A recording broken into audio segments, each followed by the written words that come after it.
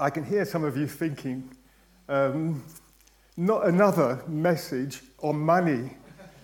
And actually, if I'm honest, I actually got some sympathy with you for the simple reason that we have had, not last week, but the 2 previous weeks, 2 excellent messages.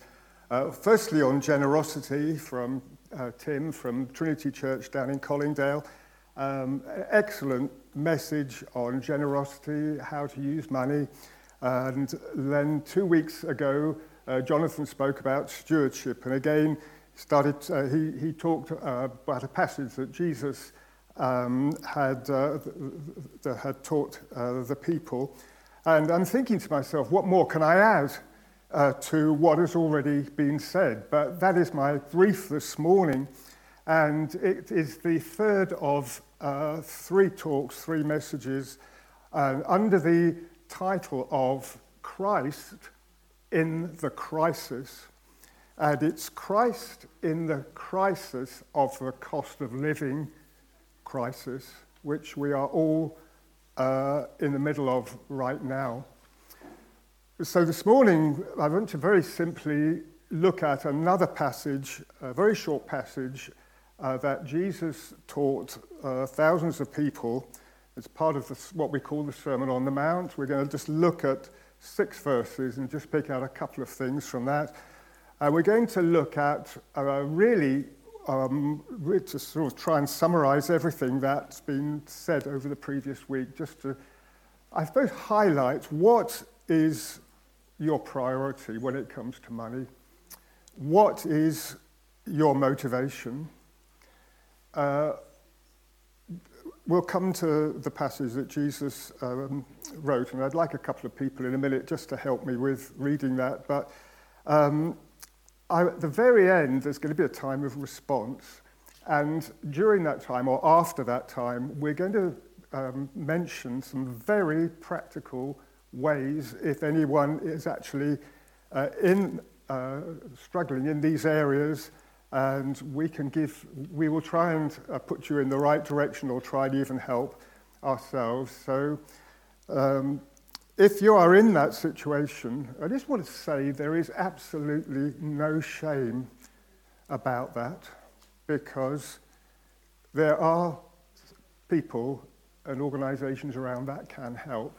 But before we get to that, I just want to lift our faith, lift our eyes, lift our focus onto what Jesus said about money, because I do believe that he brings principles that will actually liberate the way that we have money. And it doesn't matter if you've got a lot of money or whether you've got very little. The Bible talks about the fact that it's the love of money that is the root of all kinds of evil. And so that's where I'm hoping to come from this morning. So I just want 2 very brave volunteers to read one from the New International Version, Matthew 6, 19 to 24, and one from what's called the Message translation, which is a very up-to-date one. Can I just have 2 people who can just come and help me out here? That's the first one, and that's the second one. Thanks ever so much. So Matthew 6, 19 to 24. Wow, hello. Matthew 6, 19 to 24, NIV version.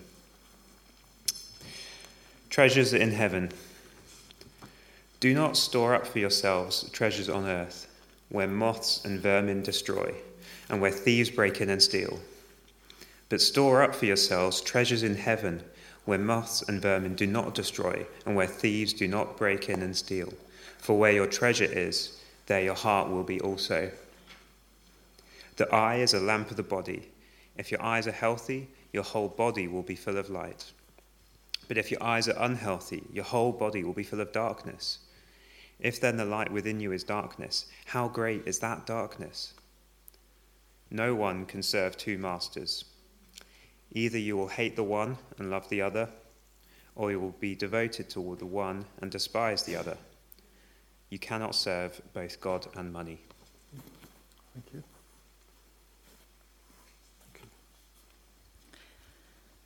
Don't hoard treasure down here where it gets eaten by moths and corroded by rust, or worse, stolen by burglars. Stockpile treasure in heaven where it's safe from moth and rust and burglars. It's obvious, isn't it? The place where your treasure is the place you will most want to be and end up being. Your eyes are windows into your body. If you open your eyes wide in wonder and belief, your body fills up with light.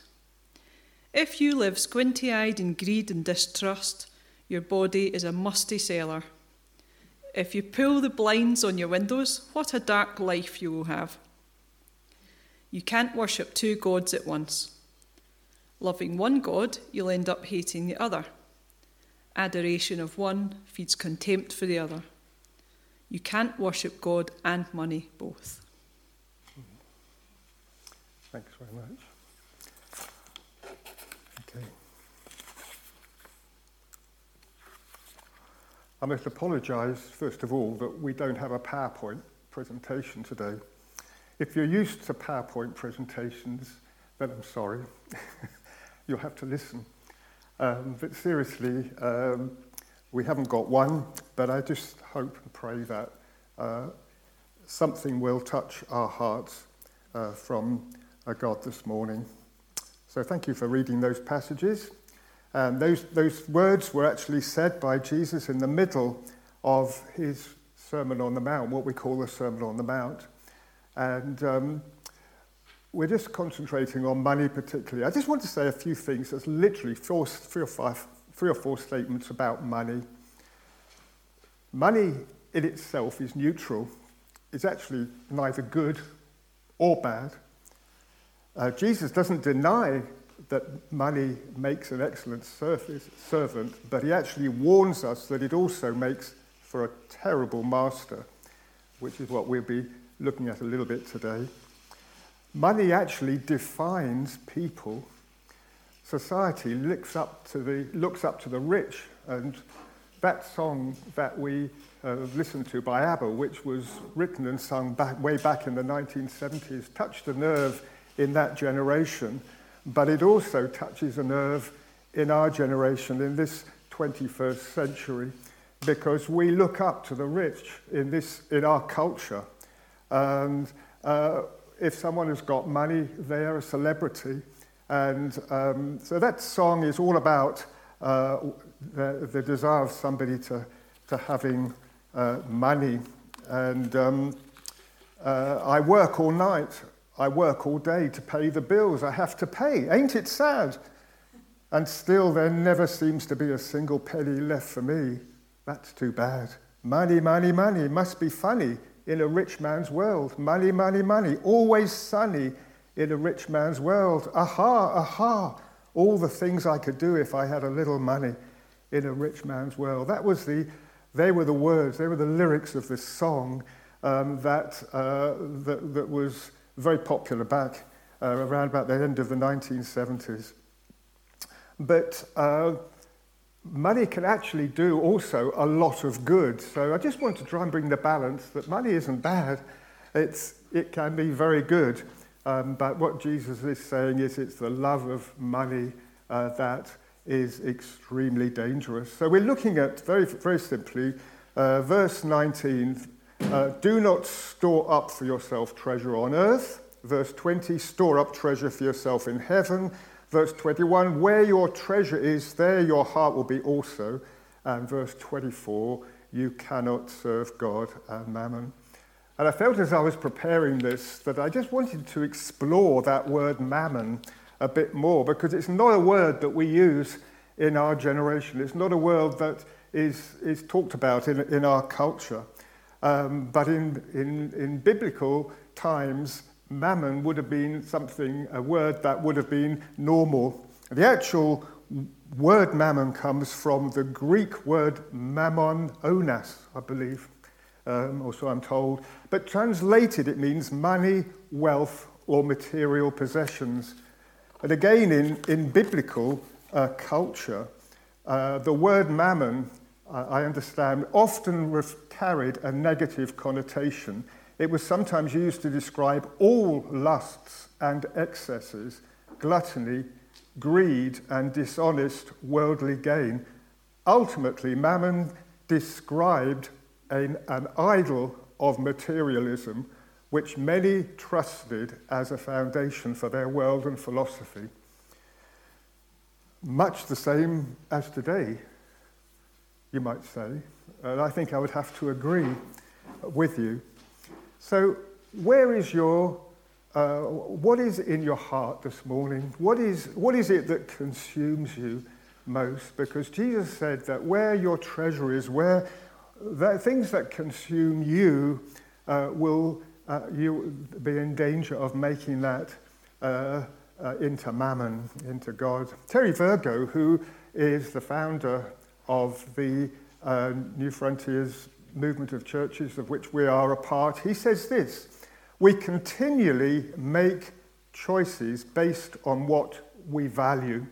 We spend time, money, energy on what really matters to us.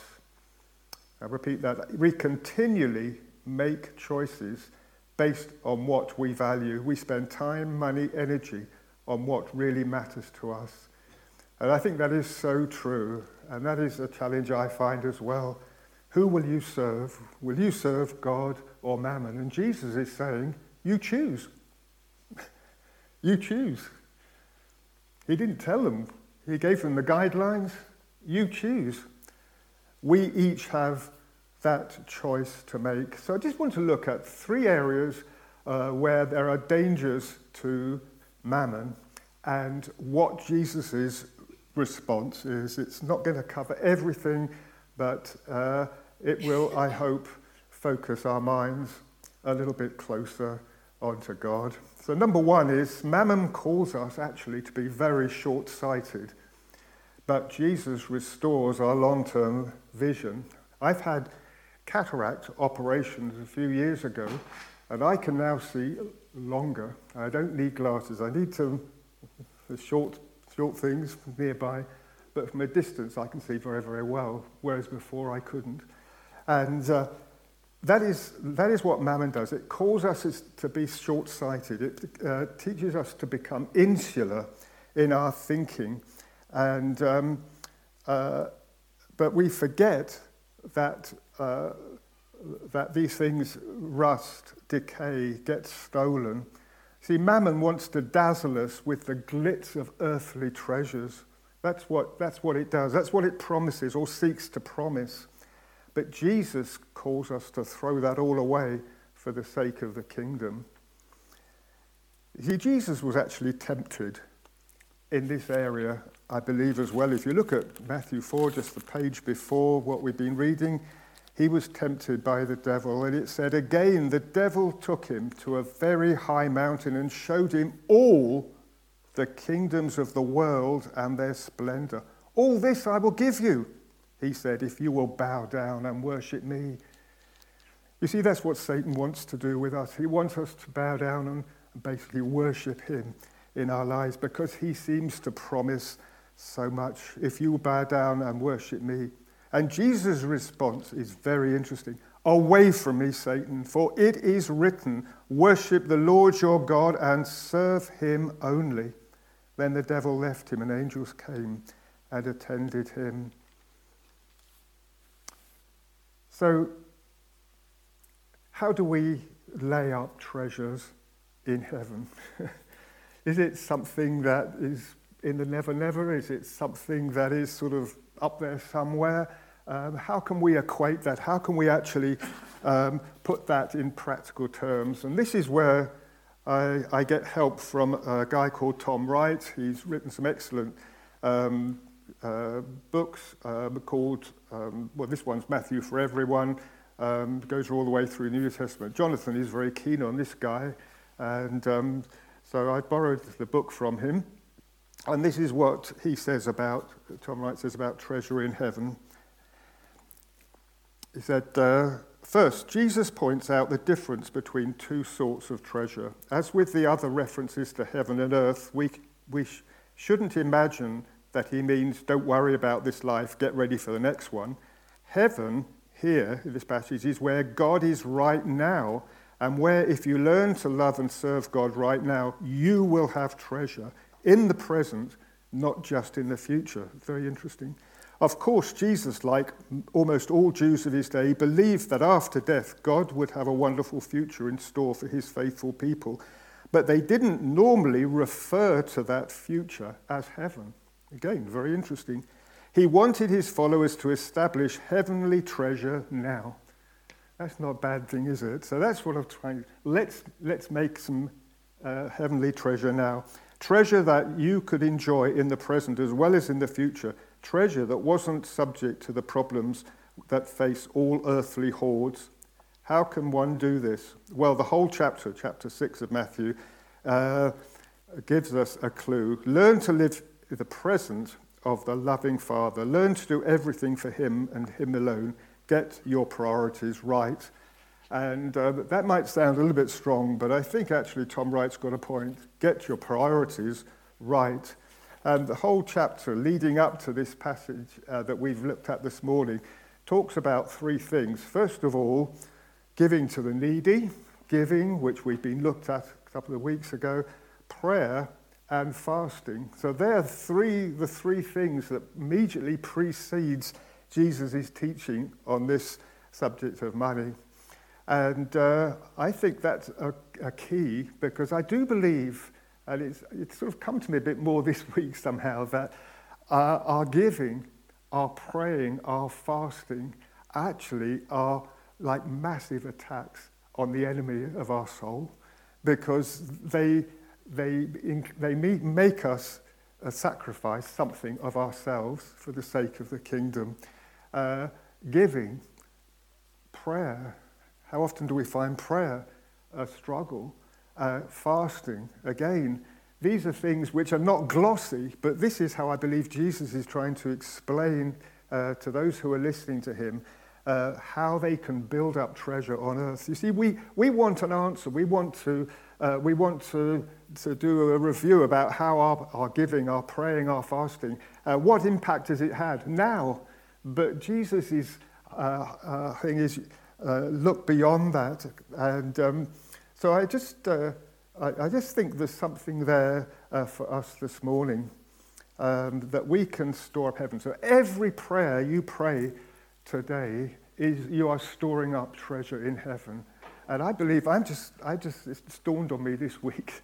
So I'm just thinking, Lord, I just need to explore this more, and believe that my praying and giving, whenever we give, like we've been doing this morning, or doing that encouragement to give, the enemy would say, you can do so much more with that. Or why bother to give time to pray? Why give time to fast? Or what about this bit of money here?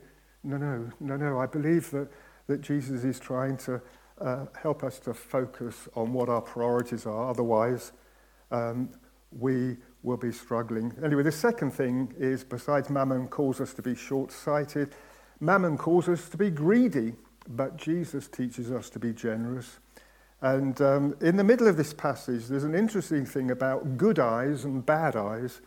And that, again, just go back to the Hebrew, it's a Hebrew phrase. Bad eye describes a coveter or a hoarder, and a good-eyed person describes a content and generous person. So Jesus is encouraging us to be good eyes, because how we look at our possessions infects or disinfects the rest of our lives. You see, Mammon will tell us that a little more will satisfy. I can't remember who it was said. I think it was one of the Rockefeller families in the USA, when he was asked, are you happy? And he said, well, I'd just like a little bit more money. Well, of course, he was one of the richest men in the world, but he just said, just a little bit more and I'll be happy. But when he gets that, it'll be a little bit more. And then he gets that, oh yeah, but I'm still not satisfied. I'm still not content because I want more.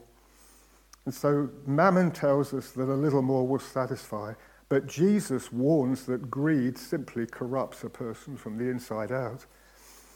Proverbs 14:30 says, a heart at peace gives life to the body, but envy rots the bones. The Apostle Paul affirmed Jesus' teaching in 1 Timothy 6:10 when he said, "For the love of money is the root of all kinds of evil. Some people, eager for money, have wandered from the faith and pierced themselves with many griefs." That was obviously written 2,000 years ago, but it sounds remarkably true today as well. Tim Keller, who was a very respected American Christian leader, says this: while secular individualism says that your money belongs to you, the Bible says that all your money belongs to God, who entrusts it to you. And Jonathan touched on this a lot when he spoke 2 weeks ago. And it goes on, you have moral obligations to both God and your neighbor to use your money unselfishly and with great generosity to love others with it according to your own ability and to their needs. Philippians 4 verses 11-12 says, I have learned to be content whatever the circumstances. I know what it is to be in need and I know what it is to have plenty. I've learned the secret of being content in any and every situation, whether fed or hungry, whether living in plenty or in want. I can do everything through him who gives me strength. It's interesting, isn't it? We quote that verse, I can do everything through Christ who gives me strength, but the context is being content, whatever the circumstances. What a word that is for us today. Being content. I confess I struggle with that, and I just need to pick that up in my spirit. I generally have come to the stage in my life now where the love of money does not have a hold on me. And I don't say that lightly, because in years ago it did. I worked in a bank with, money, every day, plenty of it. The more the better. You looked after the rich. We did. That's the way it was. But I think over the years I've learned that actually it doesn't have a hold, and I'm so grateful for that. And the answer to greed is to be generous and to not let money take its hold on us. And then thirdly, mammon calls us to worry, but Jesus tells us to trust. Now, this is a tricky one if you are in a financially difficult situation. How do you trust when you are struggling? Mammon calls us to worry, maybe even be fearful, but Jesus tells us to trust. You see, mammon seeks to replace God as our source of security, which is why the opposite of loving money is to rely on God's promise. As he says in Hebrews 15, verse 5, Jesus says, never will I leave you, never will I forsake you. The Lord is my helper, I shall not be afraid. You see, mammon is such a terrible master because its unstable provision goes up with what's happening around in the world, with what's happening on the money markets, with what's happening in the stock exchange, with what's happening around us economically. But Jesus is very clear in Matthew 13, verse 22. He says, the one who receives the seed that fell among the thorns is the man who hears the word, but the worries of life and the deceitfulness of wealth chokes it, making it unfruitful. I wonder what my response would have been if I had actually been alive when Jesus said those words, whether it's those passages in Matthew 6 or those words. If I was one who had money, I wonder what my response would have been. What a cheek. Doesn't he understand? You see, what worries us masters us. You see, do you think that Jesus is out of touch when he tells us not to worry? Oh, it's all right for you, Does he not understand? No. He simply says that he is here for you. He invites us to put our trust in him. I just wonder, have you put your trust in Jesus this morning? Have you come to that place where you've been here this morning, or maybe you're seeking God in some way, but it doesn't quite seem to add up, and yet something, maybe this morning, something in the worship, something of what the truth of what's been coming out about God being awesome and great and loving has touched your spirit. You see, it says very simply in John 3 verse 16 that for God so loved the world that he gave his only Son, that whoever believes in him should not perish, but have eternal life. And Jesus tells us in the context, I think, he spoke this to his disciples just the day before he died, the day before he was crucified. Do not let your hearts be troubled. Trust in God. Trust also in me. And peace I leave with you. My peace I give you. I do not give as the world gives. Do not let your hearts be troubled. And do not be afraid. We're coming to the end now. You see, Jesus sets a radical creed for his servants to follow in this mammon-worshipping world that we live in. It's a radical creed. But for those of us who seek to follow Jesus, the challenge is to make our money work for his kingdom. And again, I just refer back to what Tim shared 3 weeks ago. If you haven't listened to those messages, or you did, just revisit them, listen to them again. You see, it can be and probably is a costly way of living. But no more so than the way of Jesus. It says in 1 Timothy 6 verse 10, For as you know the grace of our Lord Jesus Christ, that though he was rich, yet for your sakes he became poor, that through his poverty you might become rich. Jesus is saying that money gives orders. It bosses you around. If you have your priorities right, there is only one boss, and that is God himself. So the challenge for us today, who will you choose, God or mammon? Let's pray.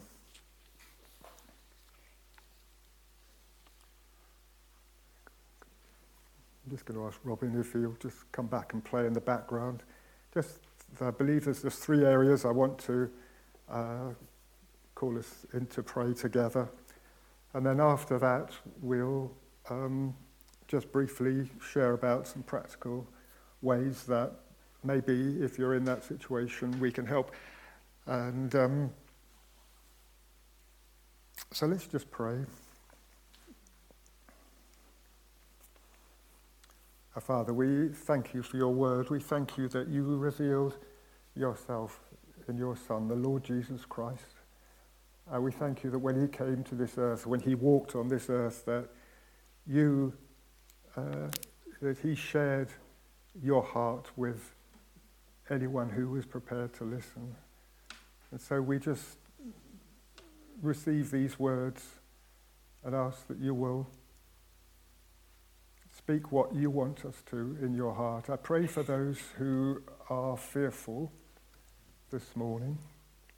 I don't want a public response, but if you're fearful and worried, then I want to pray that you will know the peace of the Lord Jesus Christ in your heart, and that his promise is true, that he will never leave you.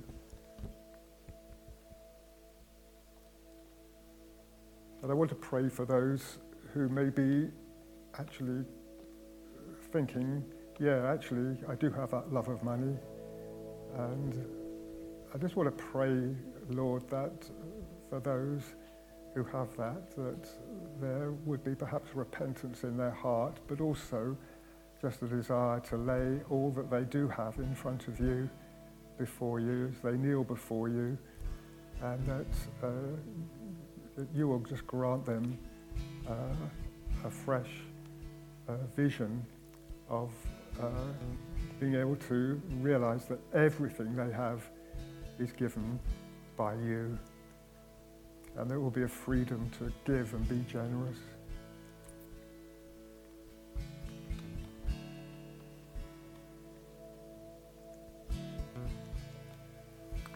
Oh Lord, we just pray that you will speak into our hearts,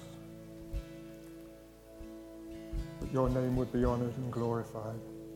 I pray there would be a spirit of generosity amongst us in the church as well, that we would be those who are willing to share what we have with others, that you would help us in practical ways and different ways to help and support. So we just commit this time to you. We thank you for your grace. In Jesus' name, amen. Thank you, Lord. Just to play in the background. I'll get Jane to speak. You happy? Okay, just before we do anything else, I will just get Jane to come up and explain one way in which, if you are in that situation of wanting to chat your situation through financially, that we may be able to help. Yeah, just want to mention the food bank. Of course, we've got our box downstairs, so for any week, just one thing from everybody or something that can afford it. I'll put a tin or something in. So that's there every week. But I want to say that if anyone is struggling, it's no shame to use a food bank. If you are everybody's in a different situation, and there are times when we've got money, but then there's times when, a big bill comes in or something, or end of the month, you haven't. And so anytime, you just come to me and I can give you a food bank, a voucher.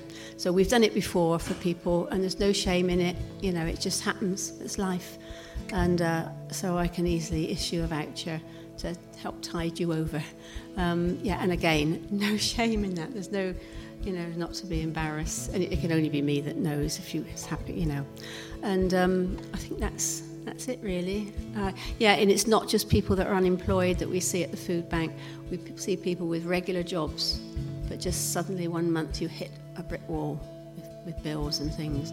You're going to cover other ways of getting help, aren't you? You're going to cover other ways of getting help? Other ways of getting help. I'll say also, as well as practical and helping with food bank voucher, we're also in touch with other organisations that can give you advice, because some people don't know about what benefits they're missing out on that they could be claiming. So again, just come to me. Yeah, talk to a trusted friend. There are leaders around who will be able to help, be able to guide. And I'm sure as a church we're going to be challenged just about how to be generous to one another. I'd love this discussion to go on a bit more to see how in different ways we'll see about that. So if you don't want to go publicly to the food bank or something, then talk to somebody else first. Actually, I will just mention one other group that have great success in this area, and it's a Christian group called Christians Against Poverty, and they have an incredible success rate of helping people. And I know someone who works or who volunteers for that organisation. It's actually been on TV a couple of years ago, some of the stories that have come out from that. And it all started with a man who was in debt, or a couple who were in debt, and how God came into their lives, and how now they help thousands around the country. So again, that's anonymous. If you want to do it that way, just Google Christians in Poverty. There's the people all over all round the areas here as well. Sorry?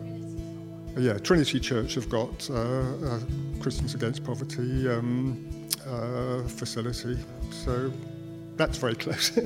Okay, thanks. I'm sorry to bring some practical things, but I just thought it might be helpful, because someone said to me last week, we haven't covered anything about what you actually do if you are in a financial situation. And I just want to reiterate, there really is no shame in this. It is tough, it is hard, and I think I've learnt that I know how to have had much.